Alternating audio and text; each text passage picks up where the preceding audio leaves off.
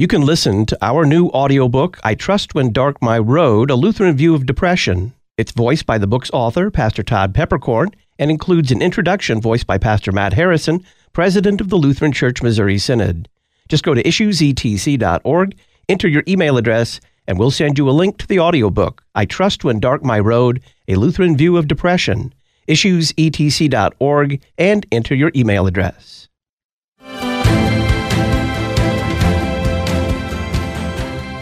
The New Left has consistently been anti-humane since the 1960s, and I think they want so deeply to remake the human person in their image that they're willing to run over acres and acres of bodies to get there. You wouldn't tell someone in 1860s U.S. who's fighting for abolition, oh, don't be a culture warrior. No, you'd say that's great. It's good that we should be fighting against the abomination of slavery.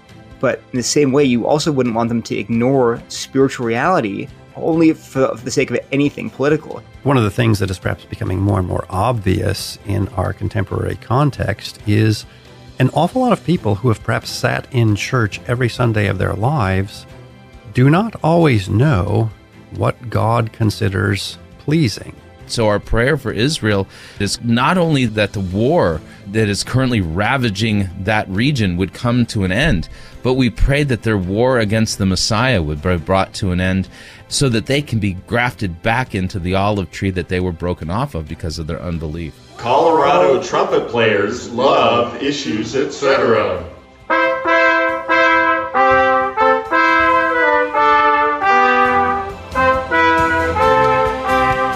It started during the tumultuous times of political and social upheaval that we've been through in the last 3 years.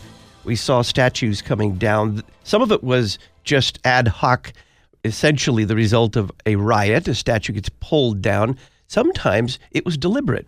It was done by people who were intended to run things. In Washington, D.C., they're contemplating the removal of a statue of George Washington. I think the district's named after him, if I'm not mistaken. Welcome back to Issues, Etc. I'm Todd Wilkin. Thanks for tuning us in live on this Monday afternoon, the 16th of October. Tim Goeglein joins us to talk about the woke war on history, and then we'll begin a conversation with Dr. Stephen Saunders, author of the Issues, Etc. Book of the Month, Martin Luther on Mental Health, Practical Advice for Christians Today. Tim Goeglein is Vice President of Government and External Relations at Focus on the Family in Washington, D.C. He formerly served as Deputy Director of White House Office of Liaison for President George W. Bush, and he's author of the book, Toward a More Perfect Union, The Moral and Cultural Case for Teaching the Great American Story, and a recent column for The Federalist titled As Statues Topple, So Do Our Freedoms. Tim, welcome back. Todd, it's great to be with you. Always an honor. Why is the District of Columbia considering removing statues of Christopher Columbus and George Washington? Because unfortunately, the District of Columbia and the people who rule our national city believe very strongly in erasure culture, Todd. They are into cancel culture. And I'm sorry to say that I believe that if we had a ballot initiative tomorrow just for the residents of the District of Columbia, I feel overwhelmingly that if the question were asked, would you remove the name of George Washington from our national city, I feel very confident that the overwhelming majority of voters in Washington, D.C. would vote to remove the name. We are far advanced down this road to erase and to topple our founding fathers, the founding era, and in fact, the current and important fact-based narrative of American history.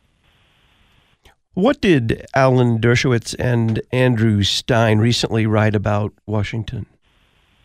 I love what they wrote because they said that there's a new understanding of our first president. They said that George Washington did benefit from slavery. They make this very clear, but they also make it clear that he emancipated his own slaves upon his death. And they make it very clear, in addition, Todd, that what George Washington accomplished for other people changed the very face of America for the better. I am so glad that Alan Dershowitz and Andrew Stein wrote that column. because they confirm what George Washington's greatest biographer called him, the indispensable man. And it's a very easy equation. No George Washington, no United States of America. The important context of the Dershowitz-Stein piece is that if you want to understand Washington, you have to understand his entire life, not this single chapter of his life as a slave owner. He did far more, accomplished far more, so far beyond the question of slavery. You say that the situation is ironic. How is that?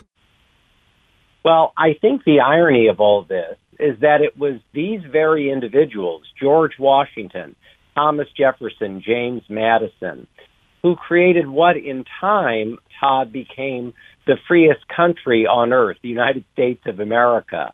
And these generations who are now being attacked as oppressors by the far left, Todd, they were actually deliverers.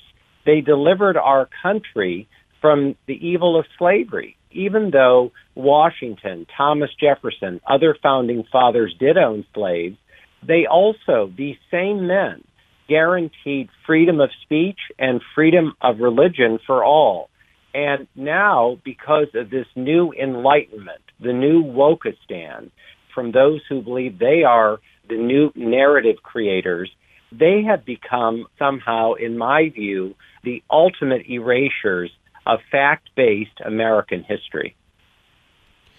What else has been done in the name of wokeness? Well, one of the greatly concerning issues is the erasure of Abraham Lincoln, the erasure of Winston Churchill, the erasure of Frederick Douglass, the erasure of Chief Seattle, the erasure of Father Sarah. And I think we've just come past Christopher Columbus Day. There have been an enormous number of efforts across our country to erase the man who discovered America.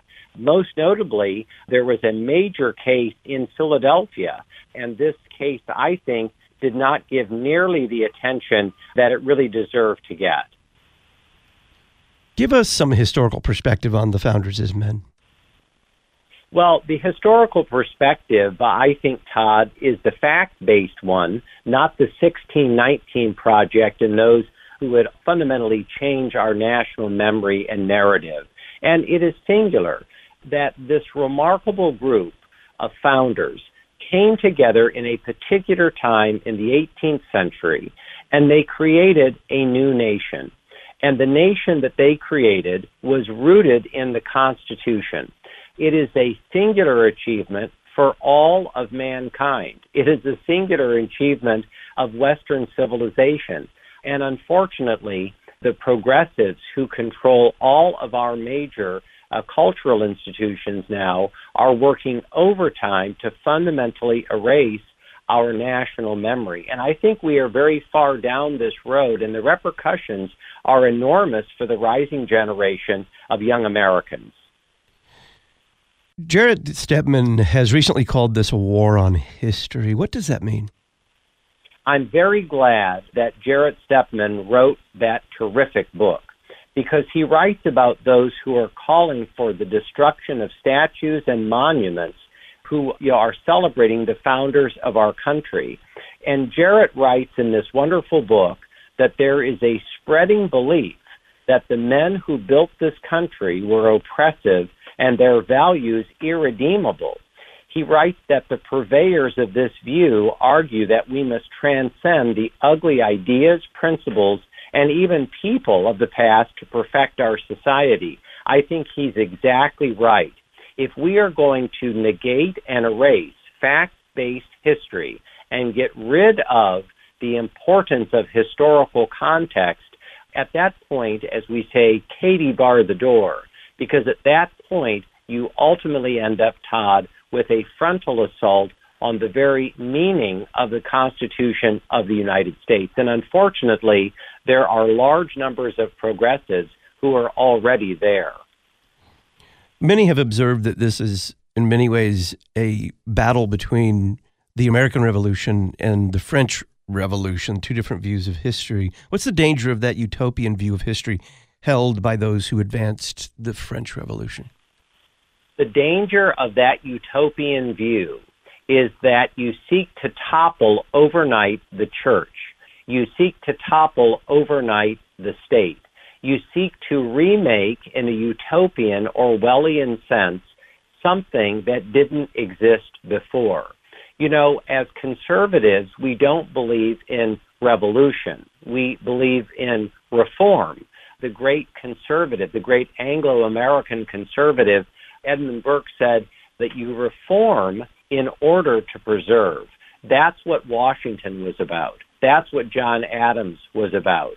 That's what Thomas Jefferson and James Madison were about. And by the way, there was enormous diversity in the views of these great founders, but they ultimately believed in the United States Constitution. And that's why ultimately the American Revolution is a conservative revolution, unlike the French Revolution, which is the basis of the Bolshevik Revolution, Marxism, and all that would come thereafter. Why can we not permit this denigration of the American founders to continue?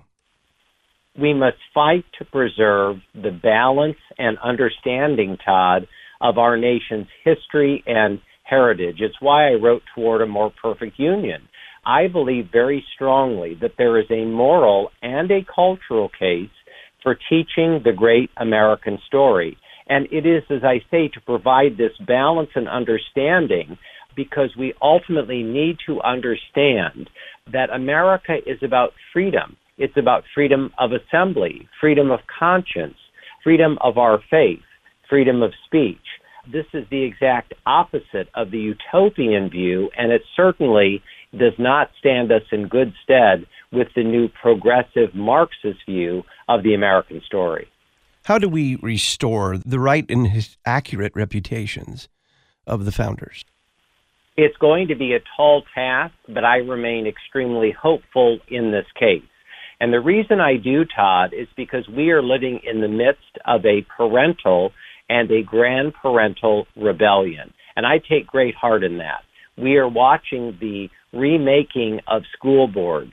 We are watching a national conversation on curriculum. We are witnessing a major debate now on who teaches our children. What are they teaching in the schools? And I think that this kind of national debate, which is cultural and historic in its essence, is going to carry over into 2024. The issues that we're discussing today are very much on the radar scope of the American people. And as statues topple, as I say, so do potentially our freedoms. Todd, that to me is something that the American people understand. And if we're going to preserve our freedoms, our nation must stop going down this road of condemning rather than celebrating our nation's founding. Tim Goeglein is Vice President of Governmental and External Relations at Focus on the Family in Washington, D.C., formerly served as Deputy Director of the White House Office of Public Liaison for President George W. Bush. He's author of the book Toward a More Perfect Union, The Moral and Cultural Case for Teaching the Great American Story, and a recent column for The Federalist titled As Statues Topple, So Do Our Freedoms. You'll find a link to this column and to Tim's book, Toward a More Perfect Union, on the Talk On Demand archives page at issuesetc.org. Tim, thanks. Thanks so much, Todd.